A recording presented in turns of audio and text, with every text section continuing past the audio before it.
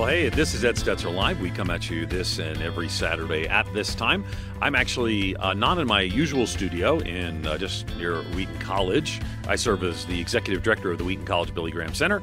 So that's pretty much where I broadcast most of the time, sometimes downtown Chicago. But today, I'm actually with Converge Worldwide. It's a network of churches, and I'm doing their Rocky Mountain District meeting, staying over to preach in Orchard Church. As a matter of fact, if you're in the Denver area, you want to come visit with us, Orchard Church in Brighton is where I'll be Saturday night and Sunday morning.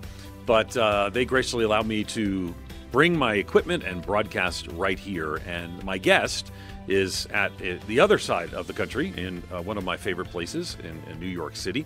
And I'm going to introduce him in just a moment. But let me remind you, as always, that you can listen to this episode and every episode. Well, you can listen live as you are at this time right now. But also keep in mind that you can do so through the podcast. You can actually subscribe to the podcast, and then you can listen. You know, we've all heard the word asynchronously in the last 2 years. You can listen whenever you want to. So my guest today is someone I've really appreciated, both his writing. I've heard him speak. We've shaken hands once a decade ago, but I also follow him on social media. And his name is Anthony Bradley. Dr. Bradley is a professor of religious studies and the director of the study of human flourishing at King's College.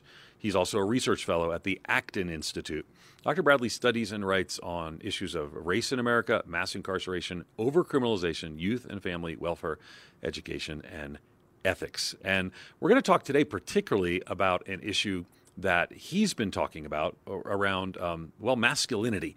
And, you know, when people hear this, they well, what do we mean by that? We got to define this. We got to talk about this. People have concerns about this. People have seen this misused, yet at the same time, boy, just watching, for example, the war in Ukraine, where we've seen heroism on display, and we've seen people who maybe 6 months ago would be just anti any, depiction of such masculinity, saying, no, that's a good thing. So people are, well, how do we think about these things? And here's the great thing. We're going to have a conversation with someone who thinks a lot about this, and I think does so well. Again, Anthony Bradley is our guest, and let me just say, hey, thanks so much for joining us on the program today, Anthony. Thanks for having me, Ed. Good deal, good deal. Well, let's jump into with some questions. A couple of questions I think will help us first. So data, and we're using the National Student Clearinghouse Research Center, shows us that male students now make up a smaller share of enrolled student in the U.S. than ever before. Just 41% of students enrolled in post-secondary education in 2020 were men. What's going on? Why the drop? So what we're seeing basically is that boys are beginning to drop out of school in general. So there are less and less boys who are graduating high school. We're seeing the K-12 space be a space where boys are checking out of their education. In most schools, and this also includes Christian schools, most schools are really designed and programmed and structured for girls. We are responding to what happened with respect to women being marginalized, and I think we overcorrected and we left a lot of boys behind. And so the interest in education begins to tail off around middle school. And that's when we begin to see boys lose interest in education.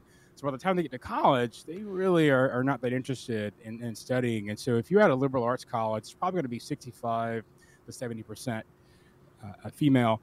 If you are at a college that has STEM majors, science, technology, engineering, math majors, you might have more equity. But even at the larger state research schools, for example, it's right now moving towards 60 to 65% female enrollment. And you mentioned historic inequities where it was more the other way, and then you said it was overcorrected. Explain a little more about that. Why was that? What did it look like historically, and what did that overcorrection look like? Yeah, I mean, if you go all the way back to the mid to late 19th century, most education, especially at the college level, you had girls' colleges, women's colleges. You had colleges for men. There was a lot of discrimination with respect to women. We had the women's suffrage movement, for example. We had the rise in that sort of first wave of feminism. I mean, think about it this way. Columbia University here in New York became co-ed in 1984. So think about that. Well, Columbia University here in New York became co-ed in 1984. Across the street was Barnard College, which was and still is a college for women.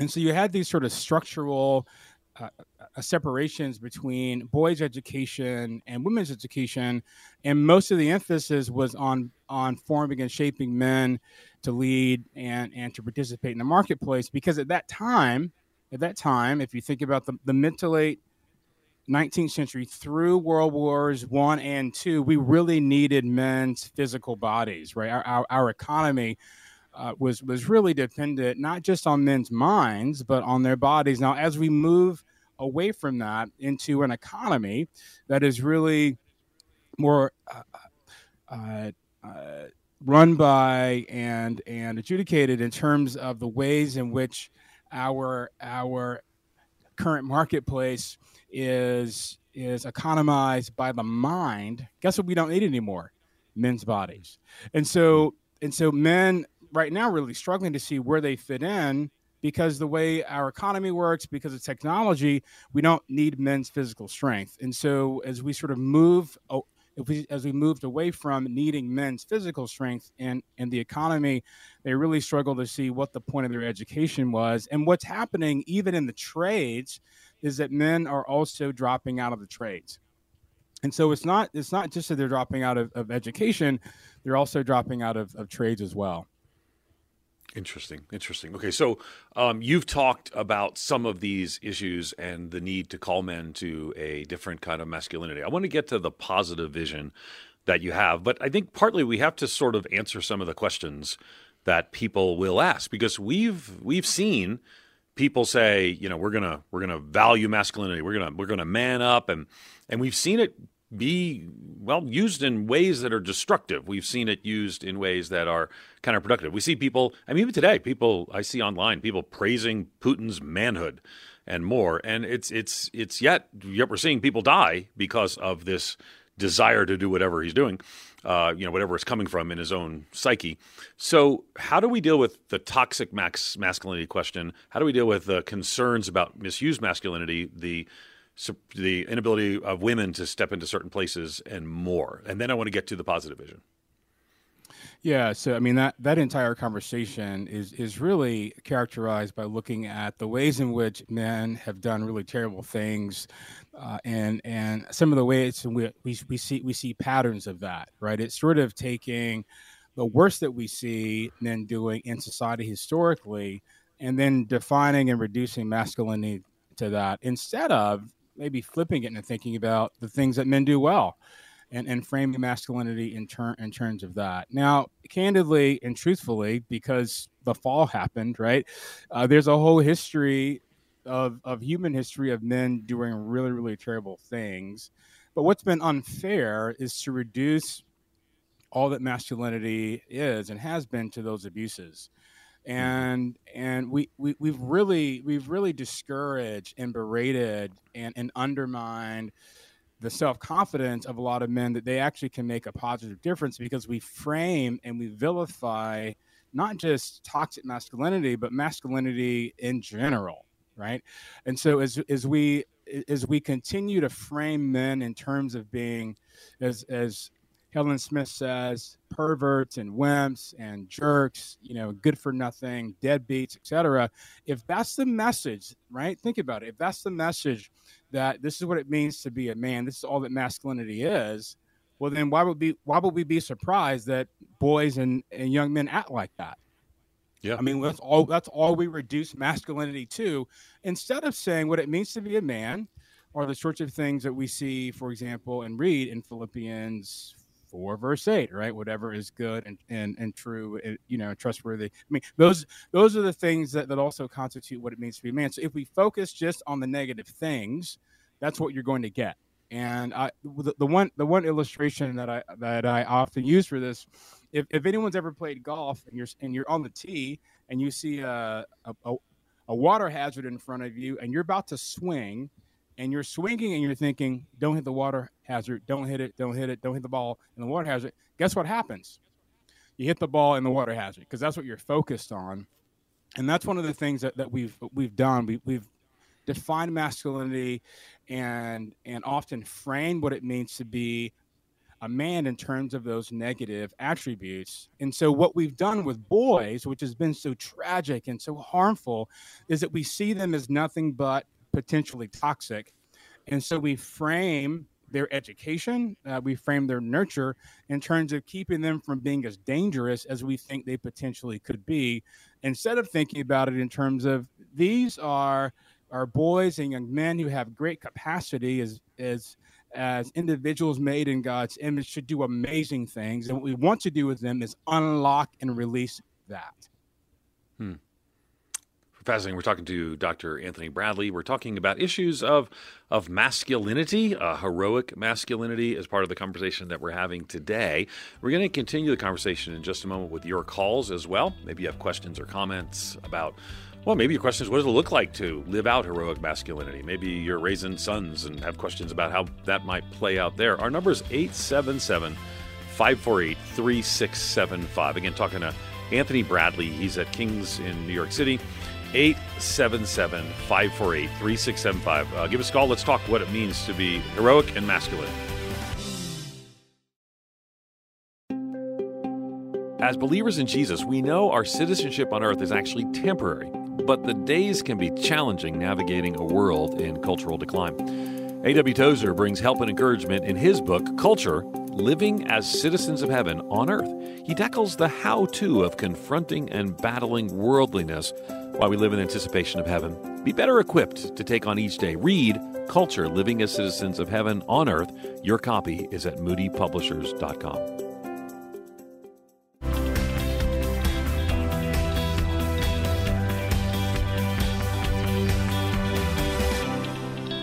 Hey, we're back. Ed Stetzer Live. I'm talking to Dr. Anthony Bradley. He's a professor of religious studies and the director of the Center for the Study of Human Flourishing at the King's College, which just this week, last month, I was talking to the president of King's College. We were actually at a reception after a concert, anyway, and he asked me a fun fact that I don't know if we've ever said this publicly, so let me share a fun fact about King's College. So in 1948, Billy Graham was given an honorary doctorate. He was given that year an honorary doctorate from two schools. And one of them was Bob Jones University, and the other one was King's College.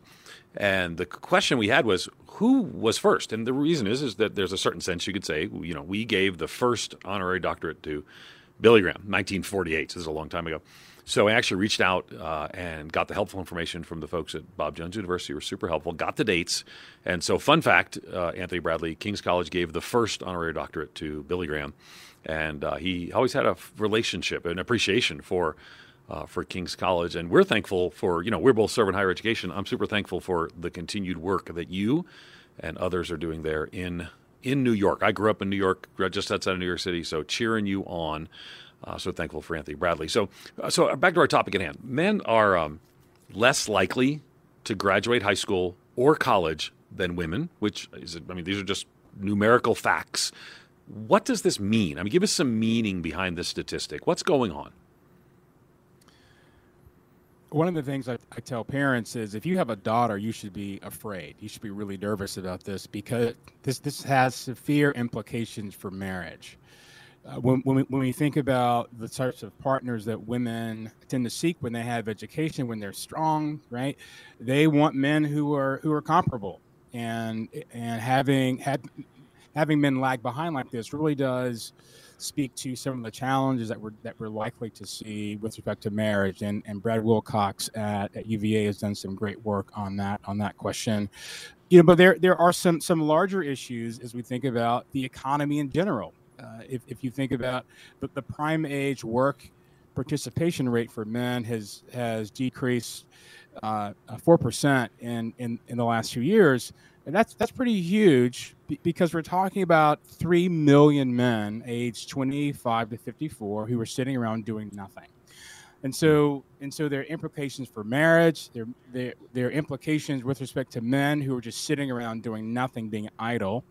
And that sort of context really does speak poorly with respect to higher rates of addiction, higher suicide rates, higher rates of criminality, higher rates of violence and incarceration. So having men drop out of both education and drop out of the economy really is going to put stresses on the future of marriage and family in this country. It's going to put a lot of stress on our ability to sustain an economy, and it's also going to increase the likelihood that addictions will rise, suicide will rise, but also sadly, even in terms of that, we'll see a greater increase in incarceration and violence and criminal deviance. Yeah, and I want to come to some of the solutions that are there. But one of the things that I think people would be, even maybe some responding in their head, is okay, if we focus on this, what does this mean for opportunities for women who we hear, make less per the same job? We hear the percentage and fractions and all that sort of stuff. And people would say, I'm the father of 3 daughters, right? So I don't have sons that I'm raising. I want my daughters to have great opportunities as well. How do we address both of these issues? And then, just so our listeners know, we're going to go down the path of the conversation of heroic masculinity. But I think this is a question that many of us would ask is, what does this mean? If we have this conversation, if we acknowledge these facts and look to solutions for them, what does it mean for the opportunities for women as well? I think it's important not to see this as a zero-sum game. I think everyone can succeed and do well. It's not like if we promote the flourishing of men that women automatically lose. I mean, I think we need to continue what we've always done and are learning to do in this country, which is to promote the best interests of everyone's thriving, right? Mm-hmm. And if you look at the data, if you look at the trends right now, women are going to be making more than men for the next 2 or 3 decades. I mean, that data point in terms of the income disparity is really about the past, and in fairness, maybe about the present, but that's not going to be the future.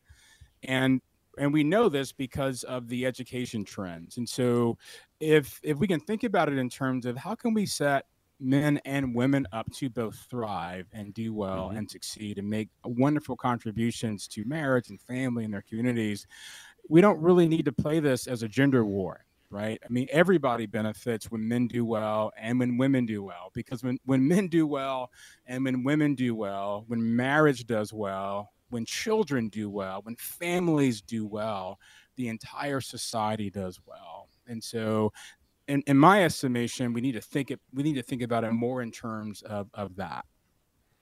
Yeah, of course, you lead the Center for the Study of Human Flourishing at King's College, so it's human flourishing and working towards flourishing of women and men. We are the same at Wheaton College, Moody Radio, and all these different conversations. So let's talk now then some about heroic masculinity and what does this mean for us? What are some paths forward? Because more men are reporting feeling lonely.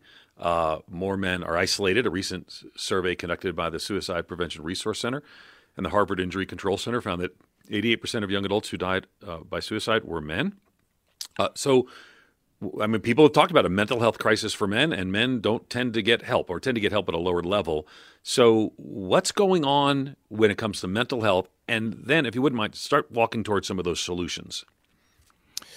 So I think one of the negative consequences of the emphasis on girls and women to correct some of the abuses and deprivations of the past is that many men really feel like they aren't needed.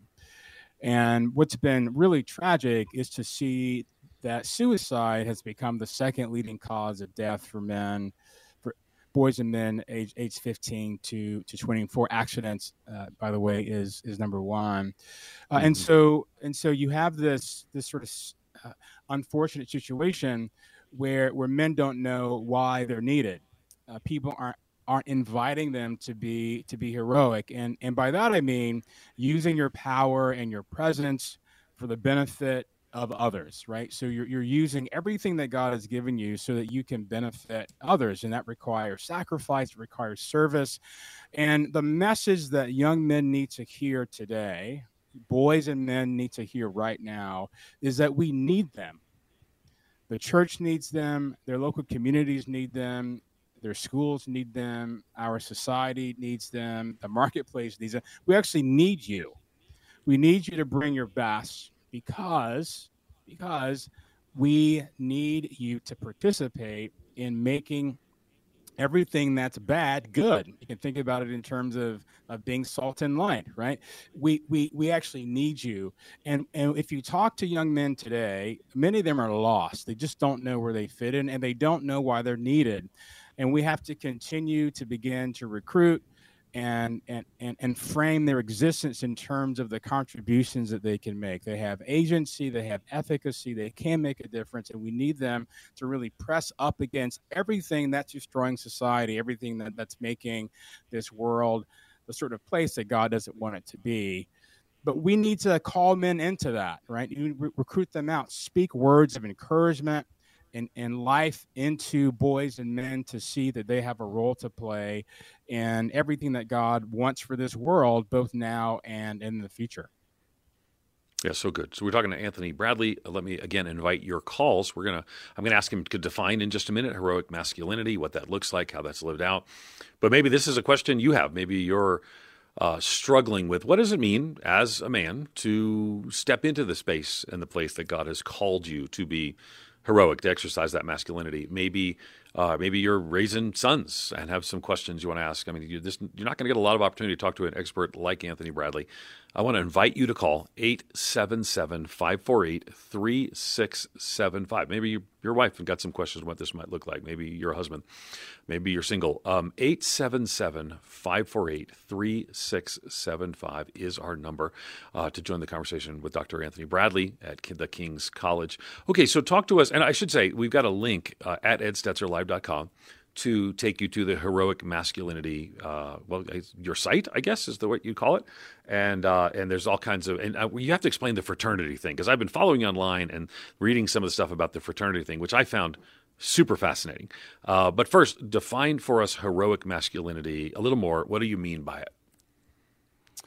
Yeah, so it's a variation on a theme that I got from Jeffrey Himmer. He's a pastor in Illinois. He has a great book called Man Up, which is one of the best books I've read, recently published on what it means to be a man and what it means to be a godly man.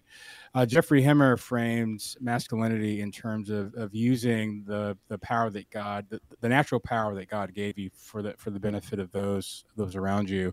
And one of the things that I'm doing with heroic masculinity is expanding that and really talking about the idea that your strength and your power and your presence, like your physical presence, should benefit other people. It's a variation on the theme of loving your neighbor, but the idea is that you are there to be a blessing to other people's lives, and that when you, insofar as you experience and exercise what it means to be a man that God has made as a blessing to others, you will be blessed as well. There's some reciprocity there.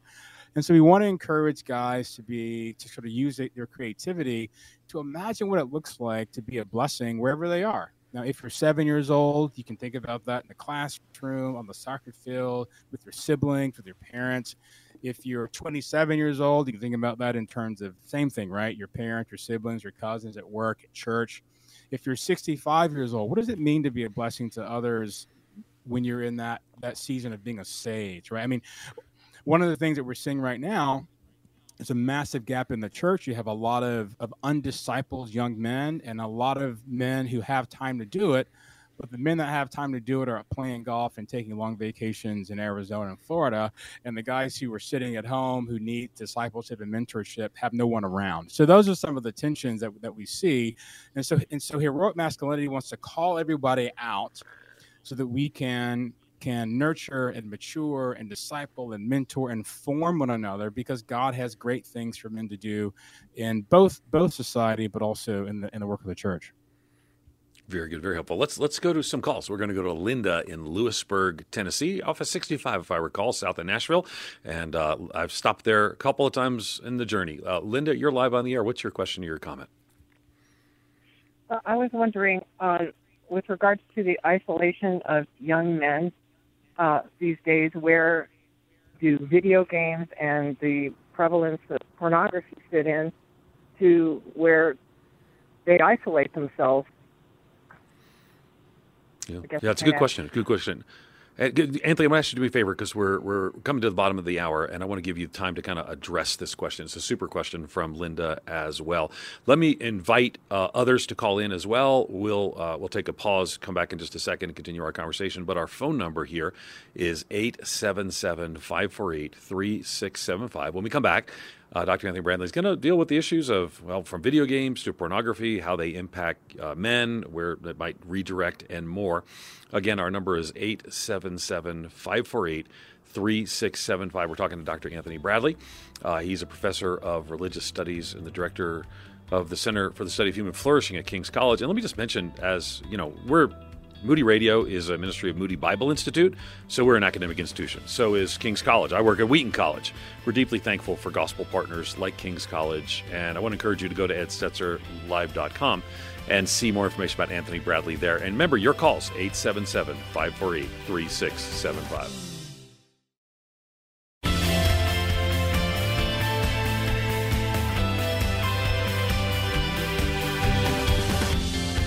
Hey, we're back at Stetzer Live. Our guest today is Dr. Anthony Bradley. You can find all of the links to his resources, social media profile, and more is available at edstetzerlive.com.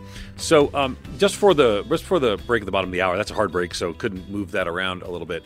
So Linda was asking, what about the impact on, I guess could say young men, but I think she said men in general, about video games, pornography, and some of those things that have become isolating. Tell us about what you've seen the impact on men in their lives.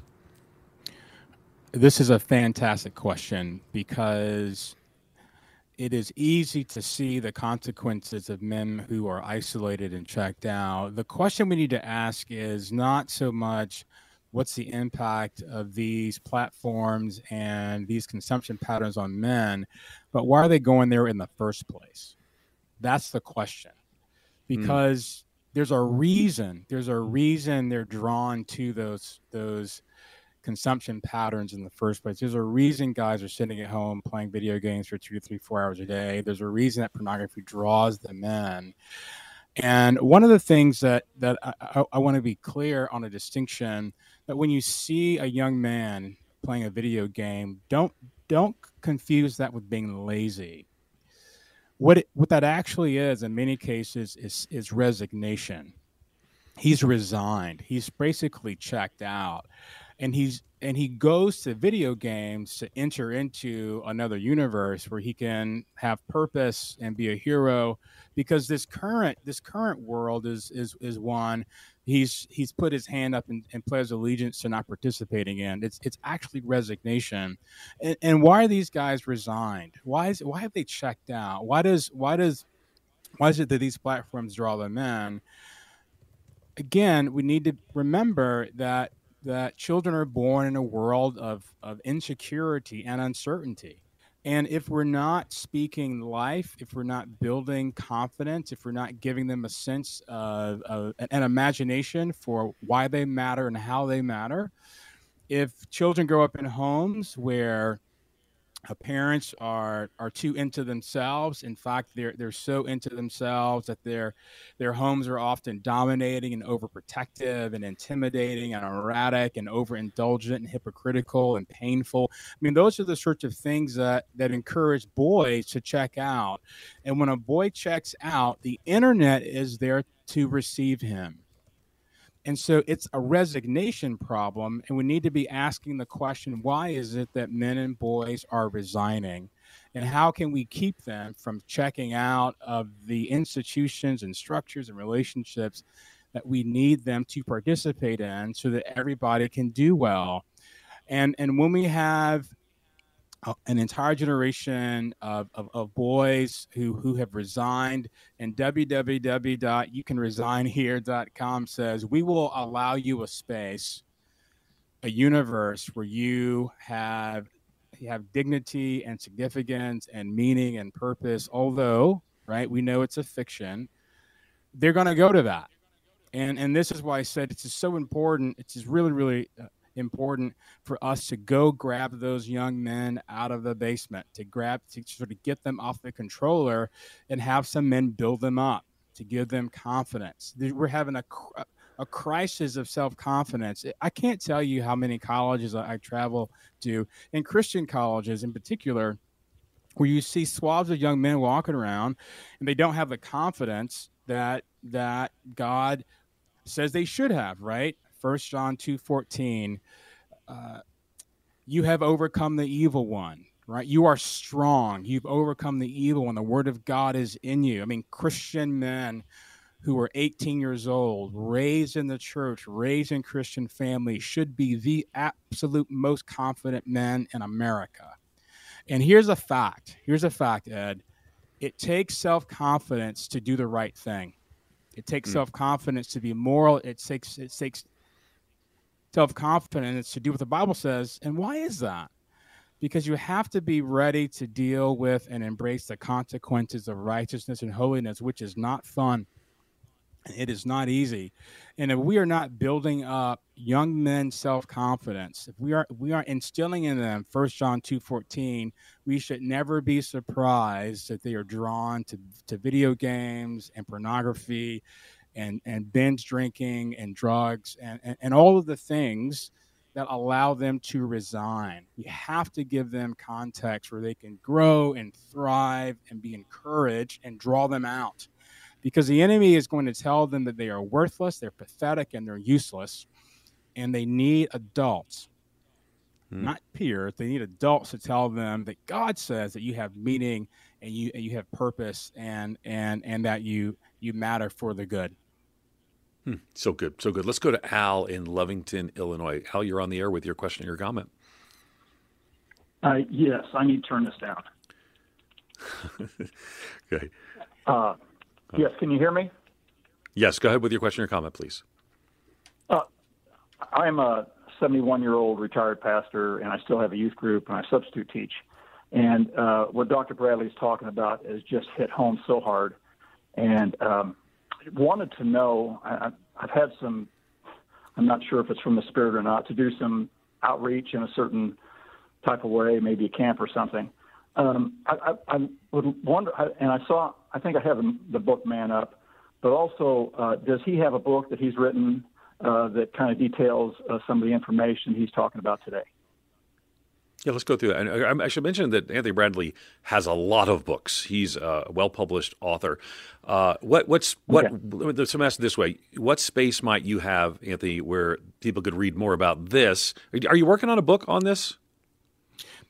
I am actually. This Heroic Masculinity is a book project, and I'm sort of in the middle of it right now, and I'm traveling around to different colleges talking to college students about it, about the topic.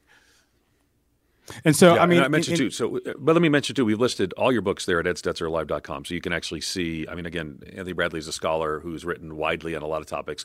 But so right now, this book's not done. So, what are some resources you'd recommend if people want to dig in on heroic masculinity?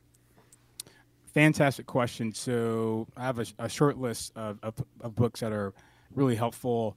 The Man Up book by Jeffrey Hemmer is really, really outstanding because it really lays out almost everything that I'm talking about today. There's a fantastic book on the history of the muscular Christianity movement, which really speaks to the fact that this is not the first rodeo, unfortunately, that we've had on these issues. About a century and a half ago or so, and a quarter ago, around the late 1800s, early 1900s, we were actually facing the exact same thing. And so the church has really struggled and wrestled with those sorts of things. And I think it's really, really important to recognize that the church has cycled with struggling with what to do, particularly with boys and young men. Those two books, I think, are just great places to start if you want to dig a little deeper on this topic. And also, too, if you go to edstetzerlive.com, we link to heroicmasculinityusa.com, which has more resources there. And tell me about this fraternity thing, because the part that, I've read the stuff all at the website, and it's an odd connection to people who don't understand what you're doing. But if you follow, and you should follow Anthony Bradley on social media, you'll see a lot of references to fraternities. How does that relate? So when we were having that discussion earlier about toxic masculinity, it's often, exhibit A, enemy number one are college fraternities. And so as I thought about it, and as you do the research, and as I noticed, there's almost every week in America a college fraternity gets suspended. And what's happening? They're getting suspended for reckless behavior almost always. It's hazing, it's alcohol abuse, it is sexual assault, there's racism stuff there. There's also a lot of property damage, but I'm not too concerned about that. I mean, an 18 or 19 or 20-year-old breaking something is kind of normal. And so in that sense, that's the one of the group I'm not too concerned about. But what I've noticed is that we've essentially given up on them. And so what we want is for young men to be less bad. And I wanted to do something crazy, absolutely crazy, is speak to fraternity directly and invite them to be virtuous and to be heroic, because I know that they all want to be great men, but they often don't know how, and no one's giving them any guidance. They just want them to go away and be less bad. And one of the things that I've noticed as I've done more of these interviews is that campus after campus after campus, Christian men rise to leadership quickly. If you look at the Kappa Alpha fraternity at the University of Arkansas, a sophomore by the name of Connor Kilgore went from being a freshman to the president. He is a strong believer in Jesus Christ and wants to use the gospel and mission to change his fraternity culture. Joe Hewitt at the Phi Delta fraternity, Arkansas, same thing. He's a senior. He's a Christian. So it's interesting that Christian young men with the type of self-confidence that I'm talking about join fraternities. They don't waver or compromise their convictions. And then the fraternity says, will you be our president? That's a trend that people don't know about. It's actually, I didn't expect to see it either. But as I was sort of thinking about what's the one population that if this model of heroic masculinity can be successful, it could really make a massive difference in the country because of the kinds of places that fraternity men end up.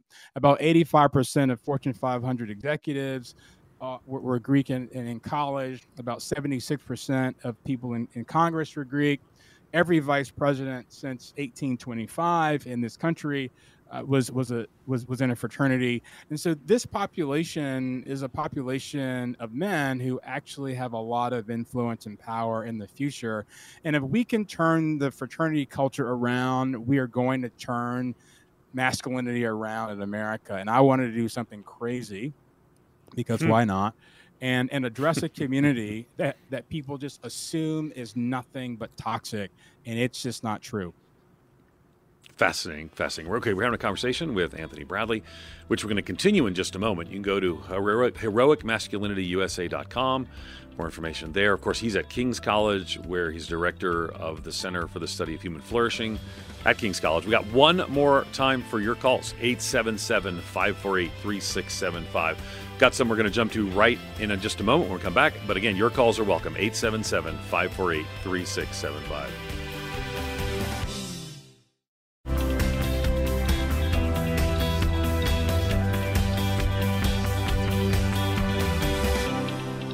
Hey, we're back. I love talking to interesting people, and one of the privileges I have here at Ed Setzer Live is I'll get interested in something someone's writing about or talking about. And so I actually went to followed a link through Anthony Bradley's Twitter. He is not a subtle man on Twitter, by the way, so you can watch and follow along. He's got strong opinions. He's actually had strong critical opinions of Ed Stetzer on a couple of occasions, which I'm not bitter about, but I remember. But I like how he sort of like calls it as it is.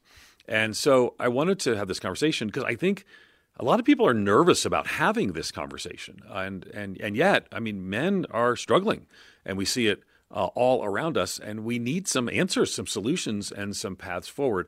And that leads to a call from Nancy in Gary, Indiana. Nancy, you're live on the air. What's your question or your comment? Yeah, I just wondered, as women, what can we do to encourage men to be all that they are? I see men, even in church especially, they've checked out spiritually, and it seems like even in church the women are more dominant. But just overall, what can we do without giving the wrong impression, but just still encourage them? It's a good question. It's a good question, Nancy. What do you think, Anthony? Yeah, that's a great question, Nancy. I get that question every time I talk about this, and we need to think about it additionally in terms of a community is needed to raise men and boys to be whatever it is that God has made them to be and destined and called them to be. And women have a really, really important role in helping men create spaces and opportunities to be encouraged and to be given challenges and opportunities to test out what it means for them to be the kind of men that God wants them to be.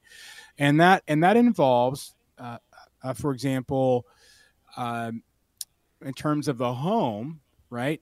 Creating a place of warmth, but also a place of healthy friction. And here's what I mean by healthy friction. The boy needs to know that he is not the center of the universe. And one of the things that we've seen often are boys that are coddled by their parents inadvertently. Your sweet little baby needs to know that your marriage to your husband matters way more than your children. You got to put your marriage before your children, and moms have an incredible role to play in helping their sons grow and mature and learn the sorts of things on the one hand that encourage them to be what they need to be for women, but on the other hand, they have a great role to play in helping them see that they're not the center of the universe, and to create that healthy fiction where they have to grow and create opportunities for sacrifice and other centeredness with others. For women, in terms of marriage, this is where it gets really, really tense, because you have to provide opportunities for men to own their responsibilities, right? And to encourage your husbands to take responsibility for the things that they're responsible for, and not to preemptively act. You got to let the men take responsibility, and that can be tough when stuff needs to get done, and that creates all sorts of tensions. But those sorts of opportunities for communication are ways to actually encourage and say, hey, I need you to be this or that. I believe in you. I love you. I care about you. You have such an important role to play in this home and with our children. And that platform, that context of constant encouragement and building up, which is mutual, right? Men build up their wives, men build up their children, moms build up their children, children actually build up their parents. I mean, that sort of mutuality really does create a space where everybody grows together. And women have such an important role in creating the spaces and context for everyone to thrive.